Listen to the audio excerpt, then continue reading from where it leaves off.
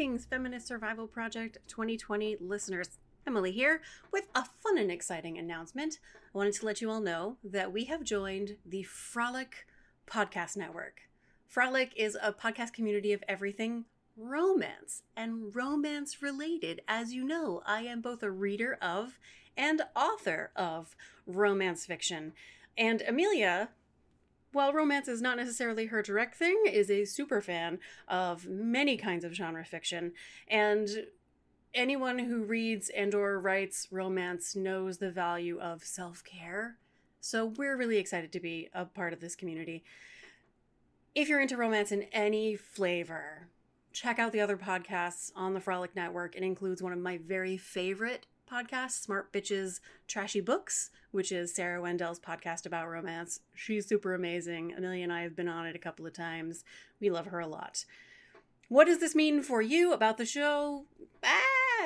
Nothing's going to change about the way we create the Feminist Survival Project or about the way it is brought to you. It just means you're going to be connected to more shows to enjoy, more things to make you feel good, more things to help you survive 2020. You can find new shows to add to your podcast subscriptions at frolic.media/podcasts. Oh, here comes Thunder. Thunder wants to say hi. Thunder wants to subscribe to new podcasts.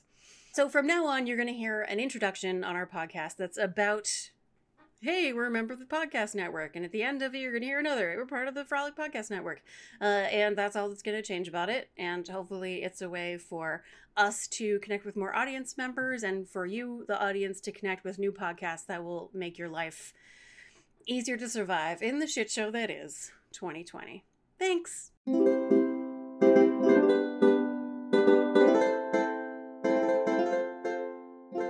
Everybody, welcome to another episode of the Feminist Survival Project 2020. It's a podcast for people who feel overwhelmed and exhausted by everything they have to do and yet still worry that they are not doing enough. Here's the thing, 2020 is turning out to be 140% the shit show that we anticipated when we started this podcast. It's a little worse than we thought. A little worse than How we can thought. that be? Because we thought it would be so bad. War with Iran and a slightly deadly pandemic. How is it worse? On top of everything everything we knew was going to happen. God. Apocalypse. Okay, not literally apocalypse, but damn, what a mess. So our episode today is one that we promised in a previous episode, and it is another one of those fundamental skills. It is such a fundamental skill that the reason we're doing it now is that I forgot that it's a skill. I didn't. Amelia did not. No, it's a skill that I'm still working on. And that skill is how to listen to your body. Listening to your body. Yes. How do I know what my body needs? People ask us. People ask us that a lot. How do I know what my body needs? And Emily was baffled by this the answer question. is like, your body will tell you. Your body will tell you. Your and body will tell you. I have heard sentences like that. Well, your body will tell you. Listen to your body, people told me for so long. And I just assumed that was some kind of meaningless, hippy-dippy, woo-woo, ya-ya thing. I didn't think it was like a literal... Yeah. Like, it felt very false and very made up. And Lavender chiffon. And lavender, exactly. Like, this cannot be evidence-based. There can be no science behind this. This is about feelings, and feelings aren't real. Jesus Christ. So what's good about the way we do this is that we are genuinely, I hope, at extremes. God, I hope so. Like, I'm sure there are people who are more intuitively aware of what their body signals are than I am. And there probably have been people who are less intuitively aware of what their body is telling them than you are. Yes. But, I mean, we're at the tails. I think so. Yeah. Of So, the bell curve. That makes it good for us to be people who talk about this. So probably most people are somewhere in the middle. Somewhere in the middle. Which is probably like a comfortable place to be. Yeah. So the way I was convinced that you can listen to your body. Your body and will tell you. It will tell you what it needs. I didn't know that until I was in therapy and my therapist walked me through what it was like to listen to your body. She said, okay, so you're feeling this really intense thing. So stop and pay attention. Notice, tell me the physical sensations that are going on. And I could list what I was experiencing physically And the idea that those physical experiences were a manifestation of emotional experiences. And this is after I was at the University of Connecticut participating in the emotion research group in the psychology and communications departments, shared this like interdepartmental research group about emotion. And I was in this research group. I was attending their meetings, listening to the talks of the other students writing papers. So I was starting to understand that emotions happen in the body. This was new to me. I know, you think it's crazy. But the idea that emotions are physiological processes was information that I needed. And I didn't get it till I was in doctoral school. And the only reason I got it is because I was at a large state land grant research institution that had multiple departments doing research on emotion, and I happened to be it was a able to highly access interdisciplinary program Yes. that you had access to. That I had access to, that my music professors had zero interest in supporting my research into emotion, even though, so Ross Buck is the name of the professor who was leading this team. He wrote a book in the 80s called The Communication of Emotion. It may as well have been a conducting textbook. It was like explaining how it works when you communicate. And 80% of communication is not conscious. 20% of communication is the words we put together and the choices we make. But 80% of what we share with people is subconscious. And the idea of that 80% of what's going on-ish is below the level of conscious awareness was what it took for me to be convinced that maybe that 80% could be perceived by me. My own body's 80% could be perceived by me. I was looking at communication science from a point of view of how are my singers perceiving me as a conductor, and also interested in how do I perceive conductors when I'm a singer in an ensemble. And the idea that you could perceive that subconscious 80% in someone else meant that you could probably perceive that subconscious 80% in yourself. But how do you do that?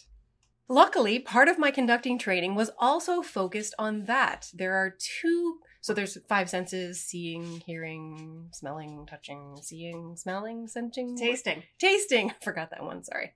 So there are those 5 senses, and I learned that in the second grade is where you learn what the senses are? Something. So I thought you were going to answer. I don't know. Do you remember where you learned what the 5 senses are? Because for me, that felt very concrete. There are 5 senses, and this is how you perceive the world. And if someone claims to have perceived something that cannot be perceived through those 5 senses, then it's not true. Really? Yes. I believed the shit I learned in school. You also added on to that. Anything I can't perceive through my systems that recognize signals from the external world doesn't exist. Yeah. All these noises and things that are happening inside my body. There are no noises. There are so many signals. No. There were not any signals as far as I could tell.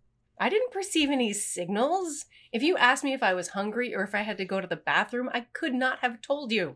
Wow. I would not have known the answer to that question. God. So the idea that you can perceive the 80% of subconscious expression that's going on from your body to the outside world, you can also perceive going on inside yourself. That was amazing to me. So the 2 kinds of ways... It's called interoception. It's called interoception. For people who want to Google it. For people who want to Google it, that awareness of what's going on inside your body. But there's another kind of internal perception that's called proprioception. Yeah. Which is about the placement of your body in the world and your movement relative to the space that you're in. And conducting is very much about learning that, explicitly noticing where is your balance right now? Where is your center of gravity? How high are your hands? How low are your hands? How much weight is in your gesture? How much, there's a kind of, it's called weight, but it's not necessarily about just how heavy your arms feel, but how much resistance you put in a gesture. So if you move your hand through air, it's really easy. If you move your hand through water, it's really hard. But you can make your hand move through air as though it's moving through water, right? Yes, very easily. That's a thing that conductors learn to do purposefully and intentionally. Use the same, you imagine what it would feel like to push through water. Right. And you use the same muscle tension. Exactly. That's a thing that conductors are trained to do very specifically, because to do it kind of in an imaginary way is easy, but to do it in a way that's intentional, that influences an ensemble in a specific way, takes some training. But the fact that I got training in proprioception in my conducting training was really helpful for me, because the next step after proprioception, understanding the movement of your body and the placement of your body in the world, is looking at a little deeper the signals that are coming from inside your body, because your sense of where you are in the world comes from inside you. When you're thinking about like the weight of a gesture and you're moving your arm, you're thinking about moving it through water, are you just thinking about the physical motion, or are you feeling the tension in the muscle of your arm? I did not understand how to do this. People said, well, imagine moving your arm through water. And I was like, but how is that happening? And I kind of didn't believe it was possible for my imagination to control my arm in that way. It was very hard for me. So another thing that really helped me learn this was a book called Singing Redefined by Walter Foster. It's a vocal pedagogy book. It's out of print now, but it is focused on using singers' imagination to teach them how to sing better. That if I sing ooh, ah, then I've mechanically produced those vowels and sung those pitches. But then if I tell a singer who's learning using that exercise, imagine that you've just seen an amazing fireworks display. Ooh, ah, it sounds really different. Both the technique is different and the resonance becomes different. But the way that that change occurs is not because the singer made conscious choices to make that change, but because your imagination, which is part of your consciousness, part of your subconsciousness, coordinates to change what your physical body does and is perceived externally. Yeah. Yeah, that was news to me. Jesus Christ. Look, it's going to be news to a lot of people. How I'm not are the you only not dead? one. I don't know. Well, I have a sister with a PhD in public health who brought me a lot of books. When I was on the verge of death, there was a turning point. And you were willing And to I be learned. persuaded by... Yeah. I was willing to be persuaded because I value, the thing is that ironically, the value I placed on intellectual understanding was impeding my ability to understand this subconscious communication. But my ability to be persuaded by logical external evidence allowed me to learn to listen to my body. Okay, so here's the thing I was thinking of how to explain it, that listening to your body is like learning a language. But I first had to be convinced that that language existed, that there was someone in the world who spoke that language, and that I could communicate with them, and that I could learn how to process that communication. So in French, when you want to greet someone and say hello, you say bonjour. Do you know how to say that? Bonjour. Right. So if you want to meet someone in Russia, do you believe that there are people in Russia who speak Russian? Yes. Yes. If you want to, okay, so... Well, you can't say that to me because I've been to Russia. Yeah, but so it doesn't matter because I live in a body and I know. Oh, okay. You know? Yep. That's a, yep. Yeah, I know. I've been to Russia. I live in a body. And there are people, no, I'm going to teach you how to say hello in Russian, just like bonjour in French. Oh, fuck! It's dobry dien. Go ahead. Dobry dien. That's pretty good. Yeah, great. Now I thought it was здравствуйте. Здравствуйте is hello. Dobry dien is good day. Oh. Здравствуйте is hello. It's what you say on the phone and stuff. Mm-hmm. And it works just fine. But Dobry dien is the parallel. They're to both French bonjour. Very hard to say. They're both quite difficult to say. Now, if I asked you again in 10 minutes without referring to it again, could you remember that? Could you do it again? Unfortunately, I can because it's included in a song from the Animaniacs. Okay. Well, good. Okay, good. So you've learned it in other circumstances, and that's how you pick it up. Right. But if I ask... And now Olive has a piece of mail, so I'm going to take that back. So even after this small delay, people who are listening to the podcast, do you remember how to say good day in Russian? Yeah. You might or you might not. Dobry dien. Dobry dien, Emily remembers. The idea being that I was learning to communicate with my body, but first I had to learn that there was a language. Russia is to a country. Speak. Russia is a country. There are people speak there a language who there. speak a language. Exactly. So I had to learn that first, and then I had to Let us also say learn for the record language. that Amelia chose Russian because she took Russian in high school. Right. And I've spent a lot of time If you're like, why are they talking about Russian? Amelia actually wrote her dissertation on Rachmaninoff. So and was focused it's mostly a coincidence on how to pronounce Russian. the overlap that it has with the shit show of 2020. That's a coincidence. Well, except, yeah. Anyway, Is your body the enemy, though? No. No, I did not intend that to be part of the parallel at all. Actually, when I started studying Russian in high school, it was right after the coup. Right. And for a hot second, Russia was going to be a democratic nation. And I was into it. And I was ready to learn a special thing that the world was changing. And I was on board with this new thing. And I learned Russian. And then.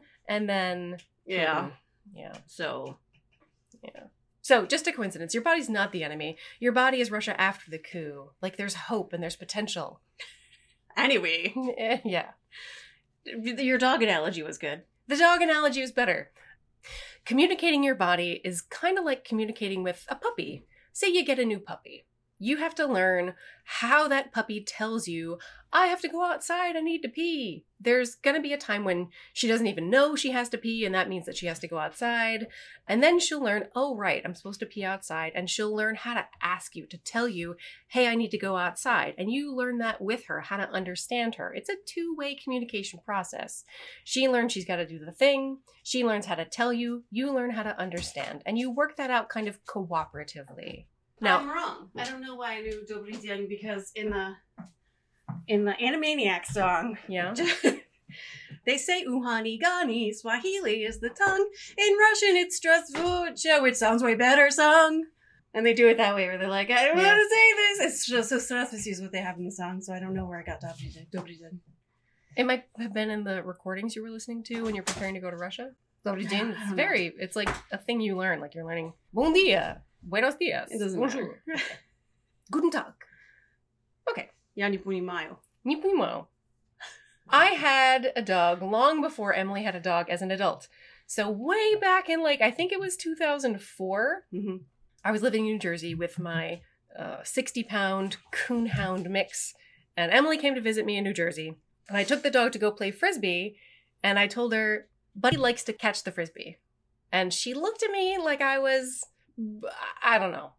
How you were anthropomorphizing. Yeah, she had disdain for the fact that I believed that Buddy enjoyed a thing and could communicate to me that he enjoyed the thing. I didn't understand dogs. She did not understand.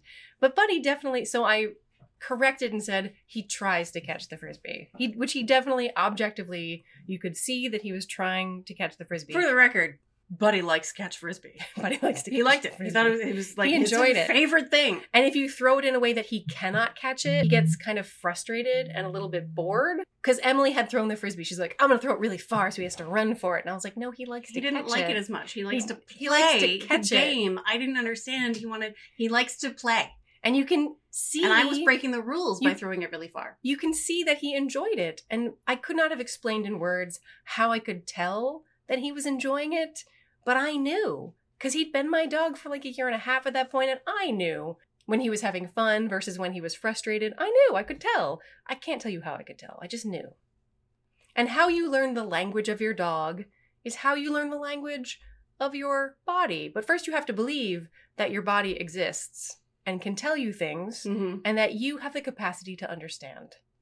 So how you learn to communicate with what your body needs and listen to it is the same way you learn a language. Slow, repetitive practice. It makes so much sense to me now that the way people if they really struggle the way you do, a lot of the way that people often begin is with something like yoga. Because the thing is, when you've got a dog, it is forced on your attention. Here is this physical being in front of you who's going to make a mess on your carpets unless you learn the situation. You have to go out of your way to do this, or there will be intensely negative consequences for you. And as your own experience tells you, it is so easy to not have your attention forced to your body. Yeah. But if you're doing yoga, your body has to, you're like, oh, my body, there's all these things happening in my body. I'm putting my body in postures relative to the floor that it has never been in before. And this is so weird. There's so much happening in my body, and it teaches people to pay attention. I think that's a nice assumption to make about the people in the middle ground. Or maybe it's only the people who are on your side of the bell curve. Because I practice yoga, and I never once received any signals from my body that were like, hey, here's information for you. I just did yoga because I was like... It must be middle ground people then. It must Because be I middle hear that ground. story over and over. Okay, great. People have sent me their like memoirs of sexual awakening, and it's nearly always I started taking yoga and I connected to my body for the first time. Yeah. For me, when I started practicing Tai Chi, I took Tai Chi lessons for months.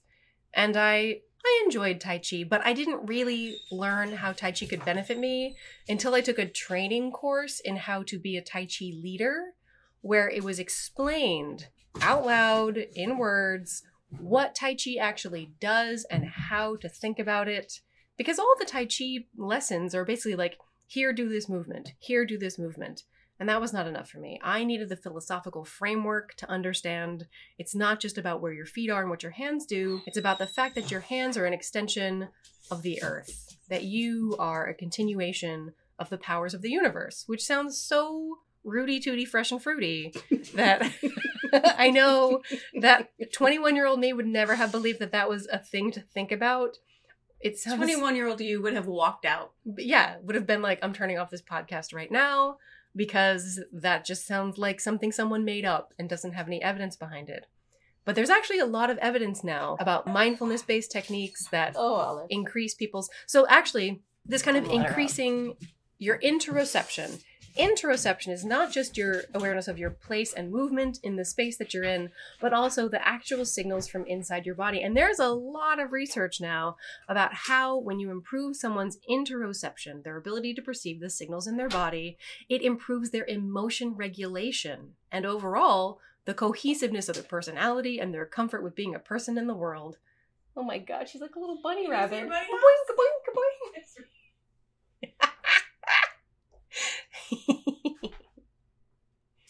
She's clearly very excited. Is the squirrel?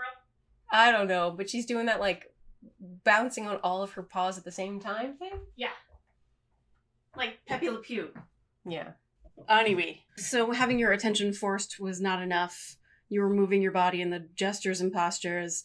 And then somebody was like, no, but here's what you're supposed to be thinking about. There's a whole philosophy. There's actually research. It's so interesting. No, yes, there's a whole philosophy and there's research, but they told you the why. They told you the story that goes in your mind while you are. Yeah. And the same thing happened with your exercise. Physical activity on a regular basis did nothing for you. Nothing. But when you added a story to it, when you added your Godzilla stomping. Yeah, I'm on the elliptical machine, but what I'm really doing is I'm smashing the University of Connecticut. Ha ha! Whereas for me, all I had to do was move my body and I could feel the feelings running their course. Yep. And I sort of had this intuition by the time I was 19 that, like, if I just let my body do what it needs, I'll get rebalanced. I didn't even notice I was off balance and needed to be rebalanced. That's how I ended up in the hospital. No, that's why because I wasn't even noticing. That's why we're talking about this. So there's a country called Russia, and people there speak Russian. You have a body, and it needs things, and it can tell you what it needs, and it's so good for you if you can learn to speak this language and to listen to it. And unfortunately, the only way to do it is to practice slowly over and over again. And if you don't believe us that there is a country called Russia where they speak Russian, or that you have a body that is trying to communicate with you, the only way for us to convince you is for you to do it and see what happens. Yes. So I made a list of evidence-based strategies that people use to do this. And you can think, I've got 3 major strategies, and you can think of them each as having path A and path B. This is a language that I'm taking from Peggy Kleinplotz's research on optimal sexual experiences, actually. She asks people who have extraordinary sex lives, so how did you get there? And she found that, very broadly speaking, there's kind of 2 paths. Some people go from understanding themselves to building deeper connection with others. And some people go from feeling a deeper connection with others to a deeper connection with themselves. And I think connection with your own internal experience can actually work in both of those directions also. Mm-hmm. For some people, it's going to come very much from, for me, it starts very much inside me, and then I communicate that out to other people. But I know for sure that there are some people who really need someone else there to mirror and reflect and guide. Yeah. For me, that's exactly what conducting a choir is like. The choir is showing me what I am showing them. They are informing me what was in me all along that's pouring out on top of them. Yeah. And they're saying, hey, this is what I'm getting. And horseback riding accomplishes the same thing. So does having a dog. Yeah. Yeah, exactly. And in fact, being married. Yeah. Yeah. Okay, so there's a verbal processing. Talk therapy is the like reflection version of this, where you put your stuff out and you have somebody guide you to, but what are your physical internal experiences right now? And the verbal alone version of this is journaling, which I find highly productive. Like I can just sit and stream of consciousness write really fluidly. I've done daily pages, the artist way practice of writing 3 pages. You just sit down and like pour out the gunk to clean out the system before you get started with your day. So journaling is a verbal way to process from the inside out. And talk therapy is a way to process from the outside in. I love that those are both highly verbal, because for me, understanding that your body tells you things and you should listen to your body, those were really meaningless verbs to me, because they're about other kinds of senses and other ways of communication. And the fact that the telling and the saying and the listening could be a kind of literal metaphorical, because I mean, you have 5 senses, and then there's these other senses, and the way it's not really listening because it doesn't happen with your ears, and it's not feeling because it doesn't happen with your skin exactly. I just found the language very complicated. So when I could make it verbal with therapy and with journaling, and I trained my body to communicate with me in words, so that now sometimes I just get the information when I stop and reflect and I try to pay attention. Sometimes it just comes as words, which is so convenient. Oh my God. Okay, which brings us to the kinetic way. And I kind of feel like we just said, people who can process this kinetically maybe don't need this episode, because that's me. I'm a person, like, I just literally like think about my stomach. I just turn my attention toward that part of me where the discomfort lives, and it will just tell me. Like, it just, like, if I one of the reasons yoga is so powerful for me as a practice is that the more I practice moving my body, the more I feel each day how my body's response to those movements is different, which will tell me how I am different. But that requires you, A, to know that your body has discomfort, B, to know where this discomfort is, C, to understand that you can communicate with the discomfort and get something valuable out of it. Those are 3 things that cannot be taken for granted. And if you are someone like Emily to whom this comes easily, hey, here's information for you. Not everybody does. Or if you hear Amelia's story and you're like, I might not be Emily, but I'm not Amelia. Yoga. Yeah. Kinetic strategies. Some people prefer to be alone. Some people, it helps them a lot to be in a room of other people. Mm-hmm. Literally seeing other people's bodies and gestures can help you understand what's happening in your own body. Oh, yes. So taking a class is a really valuable thing to do. Yeah. Can I also say singing lessons work the same way? Yeah, singing lessons, if your singing teacher is worth anything, is going to be like that. Yeah. Can I also say, I know you're going to roll your eyes, but improv classes. Yeah. If you're doing it well, you are learning a lot about your own internal experience while you're participating in that game with other people. Yeah, because what comes pouring out of you when you're not prepared is real. Yeah. Okay. So we've got verbal by yourself or with others. We've got kinetic, body-based by yourself or with others. And then the third is any form of meditation or visualization, which can take a whole lot of different forms. So it can be a literal body scan where you lie still in a quiet space and you think about your actual literal toes. You turn your attention toward, like, you turn your internal sight to your toes.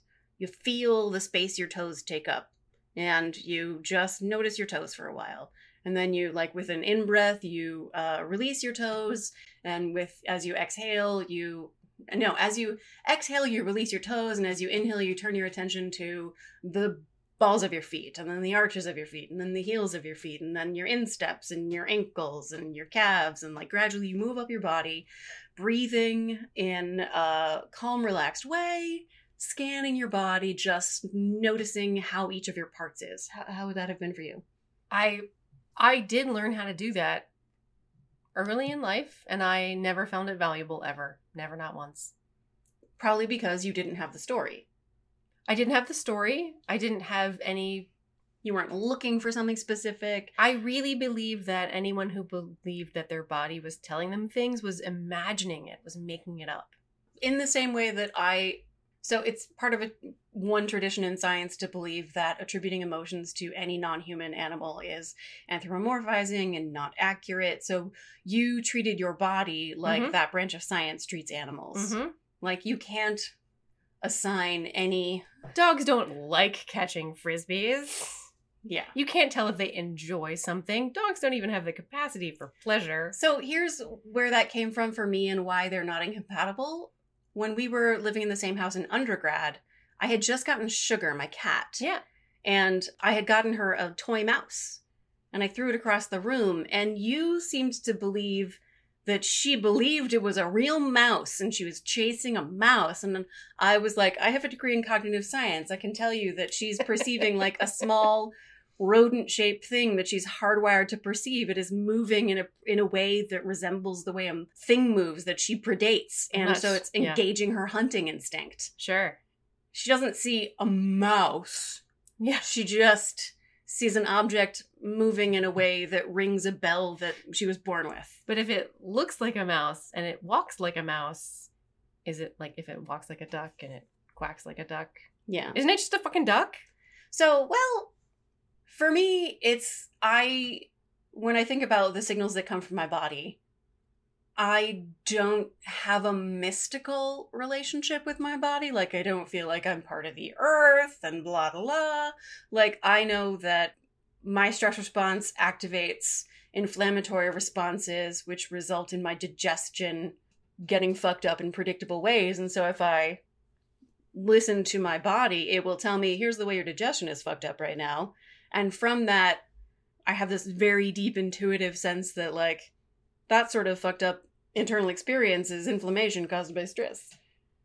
To me, the connection to the earth, that you are an extension of the earth, is not philosophical because it's just literally true. It's just a larger scale view.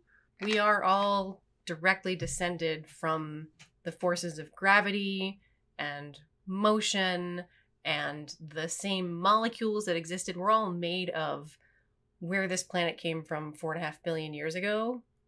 We wouldn't exist if those molecules didn't exist. We're made of the same ones. It doesn't feel mystical or philosophical to me. It feels very literally true. So in science, this is called a proximal versus ultimate explanatory approach. Mm-hmm. Like, I don't need to go all the way back to the origins of the universe to know what my body is in. You need to go back to the origin of the universe. Yes. Like, here is the deep ultimate. I really did have to have it explained to me that I'm not just a mind behind a pair of eyes. Here you are in it. Here's where you came from relative to the universe. Oh my god, I'm in the universe? Are you kidding me? That's amazing. Yeah, that was news to me. It was helpful for me. So body scans didn't work for you because you didn't know you existed. Yeah. Jesus God. And if I existed, I definitely didn't think that anything in me was of any particular value or, merit or even just reality. Yeah. Okay. Meditation body scan. Meditation visualizations. So this is where you get more sort of like story-based and it's less literal. You're not turning your attention toward your body. You're turning your attention toward the mental representation of your body. And so it's not going to come to you as your organs or as a physical sensation, but as it'll be a color. It'll be a shape. There might be sounds that go with it, but it's not just like here or a sensation like lightness or darkness or thickness. Does that make sense?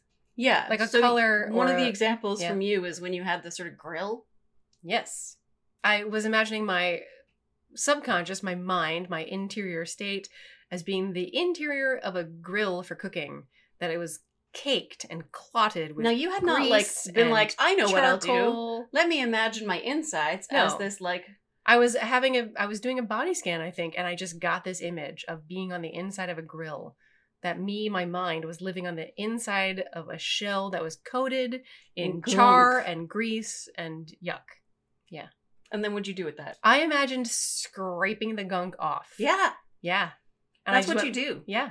Because your body and brain work in metaphors. Yeah. Like, metaphors are how we think. Stories are how we think. So it's this is another place where it sounds super, Woo woo ya ya.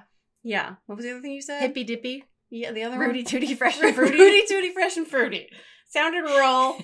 Rudy to say that like your body and brain work Fruitcake. with the Hippy metaphor dippy. and the story, Yeah. but this is actually how our brains are structured to process information. Yeah. From the top down, we overlay a story, we overlay an image, and then we work with that.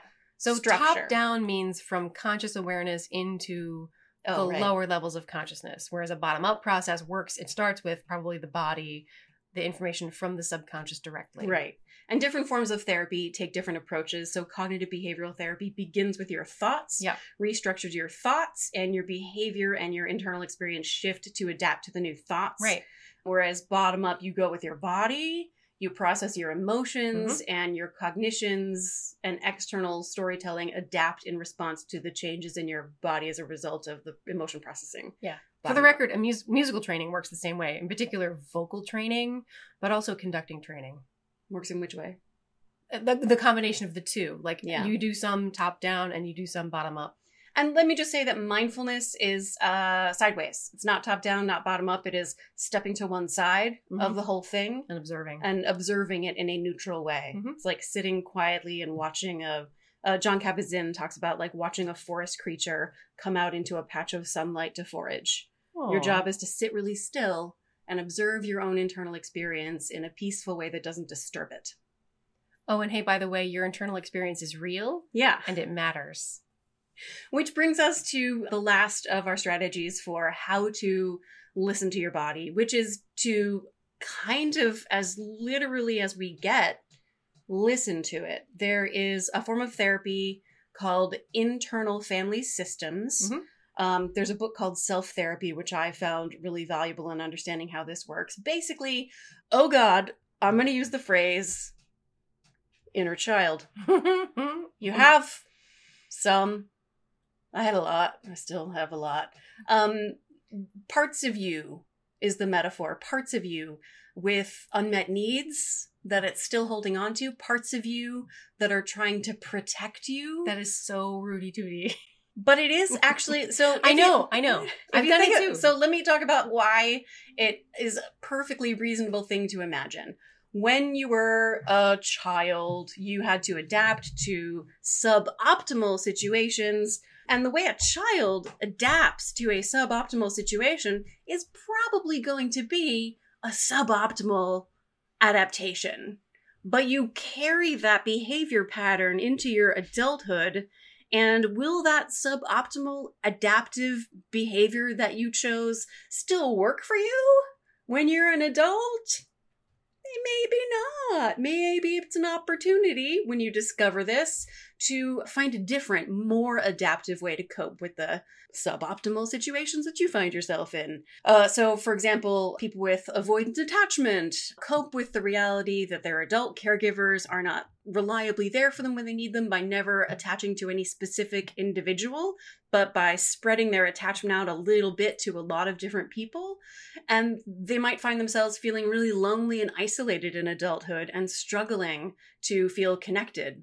And that's a place where you can go back and imagine, like, at what age were you when you sort of started practicing, or you can remember using the strategy of like not investing emotionally too much in any specific other, but instead spread your investment out.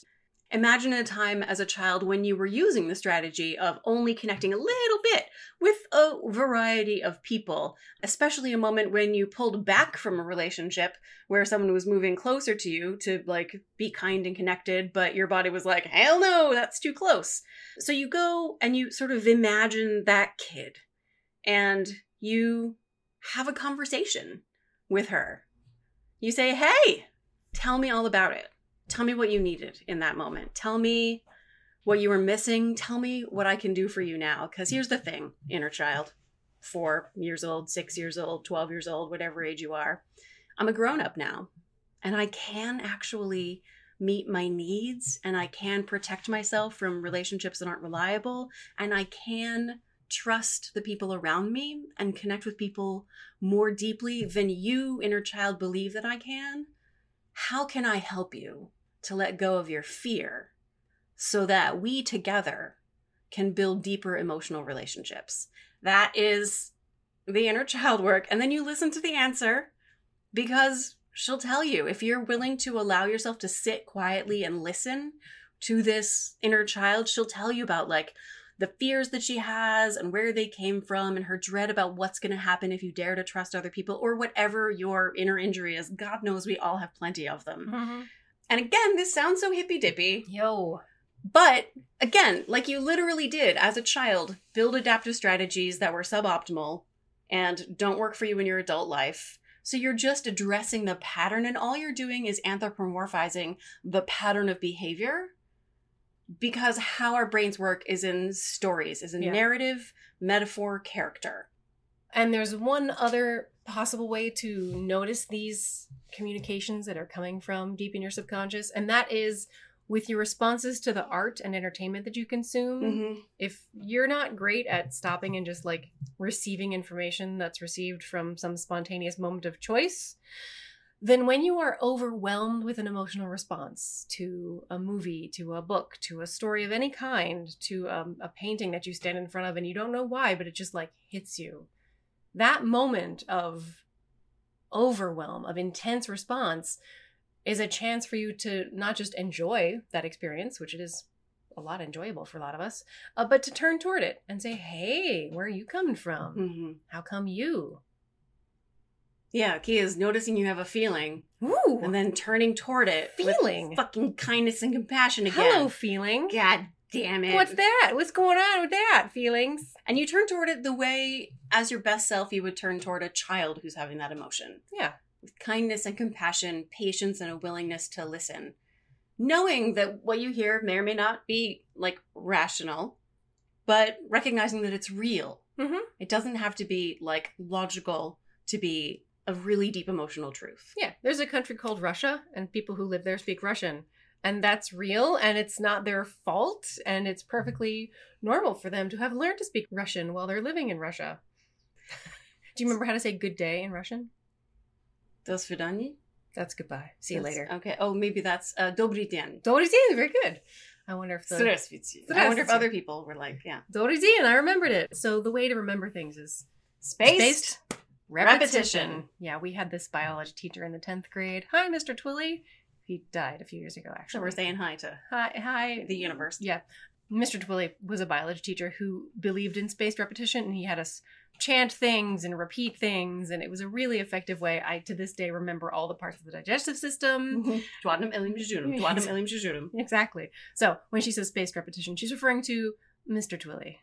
Another way that people learn things is when they are set to music. And there's something way more compelling about hearing something set to music than just hearing somebody sit there and talk about it. So this is the first ever song that I wrote. Emily wrote this. Obviously, that means that I did not write a tune. Yeah, it's to the tune of Sweet Betsy from Pike. Sweet Betsy from Pike, which is a song from our childhood. Folk song that we've known our whole lives. Yeah. Okay, so I will perform it even though you wrote it. Here goes. You and your body are one and the same, but here's a cute shortcut your health to reclaim. Imagine your body is you as a child and ask her what needs she has unreconciled. Okay, Should we do it again? Yeah? No. No? So this is just me pointing out.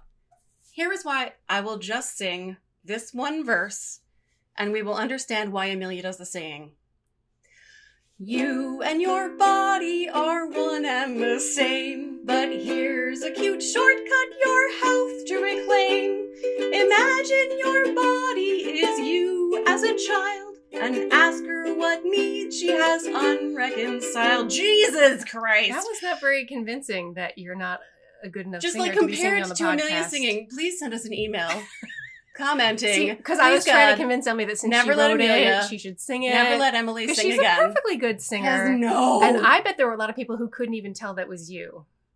Mm. Anyway, here's the chorus. I will do a little bit of harmony on this because it's a song we've known for 700 years. Therefore, I can do a little bit of harmony on the chorus. All right, bring it on. Your body will tell you your body is smart. Your body is waiting to show you her heart. Your body will tell you, your body will sing. Your body has magic to something and No, thing. I had other versions of the chorus that were No, finished. They were I all chose different. this one because it just ends with something and thing because that's what writers do to like fill in. But A, it rhymed, and B, that's what it feels like when you're communicating. Like there's something that comes at you and you're like, I don't know what that is, but I can sort of intuit my way to it. And something and thing, I left it that way because I thought it was correct. So Rich, leave all of this as it is. Okay. This is what happens when Emily writes a song. When you started singing the harmony part, I got distracted and I played the chords wrong. So sorry about that. Just leave it. Okay. So should we do the next verse? You go ahead. Okay. If you're still and quiet, she won't have to shout. She'll sit in your lap and just whisper needs out. But maybe she's Elsa, and once she lets go, she'll leave your whole inner world covered with snow. Blasted with snow. Your body will tell you your body is smart. Your body is waiting to show you her heart. That was so bad. Oh my God. Why did I do that? The thing is, like, never mind. Should we just do it again, or do you want to keep Yeah, going? let's start the chorus again. Okay. And I'm just gonna So sing Rich is gonna the cut that out. melody. And I'm just gonna sing the melody, and Okay. you can do whatever you want. Okay. Your body will tell you your body is Oh, smart. fuck you! Rich, don't cut any of it. Just leave this exactly the mess that it is, because this is what it's actually like to be related to a musician. Fuck you. I'm a doctor in music. You think I can't improvise a harmony to a folk song? That Come you on know now. your literal whole That I'm not- life. Exactly. That I have the chords written out in front of me. All right. Okay, here's the secret that I learned from Alice Parker about how to sing a harmony line. You pick one note and you sing it until it doesn't sound good anymore. And then you pick another note. Oh, and here's Olive. Let me Sorry, go. we're all excited to Shut get the Olive door. all jazzed. All right. Should we do the chorus again? We'll do the chorus again. I'll just sing the melody if Jesus it's gonna bother No, you. I'll sing the melody and you can be good. Ready? Your body will tell you your body is smart. Your body is waiting to show you her heart. Your body will tell you your body will sing. Your body has magic of something and thing. You might not believe her, you might think she's nuts. Maybe you won't even like her that much. But she's like Hermione, raising her hand, just waiting to tell you what she understands. Your body will tell you your body is smart. Your body is waiting to show you her heart. Your body will tell you your body will sing. Your body has magic and something and thing. Yeah! And that's this week's episode of the Feminist Survival Project. It might turn out to be one of our longest yet, but it's a really important skill. If it was written by awesome Emily Nagoski. And Amelia Nagoski. If it was edited by my marital euphemism, who's gonna have a fun time with this one. Sorry, Rich. And music this time was a folk song, and me, yeah. the non-musician. I'm the one who decided on the 6th chord. If you are either extreme, like Amelia, in not even believing that feelings exist, or extreme like me, where since for as long as you can remember, you've been connected to your body and allowed it to do what it needs, let us know. Yeah. If you are somewhere in between and something other than yoga has been the thing that has connected you to your body, let us know that. Feminist Survival Project at gmail.com. Mm-hmm. The email form is on our website, Mm-hmm. feministsurvivalproject.com. Mhm. We're also on Instagram and Twitter at FSP2020. And here is a new and exciting thing. The Feminist Survival Project is part of the Frolic Podcast Network. Find more podcasts you'll love at frolic.media/podcasts. That's awesome. We're official! Woohoo!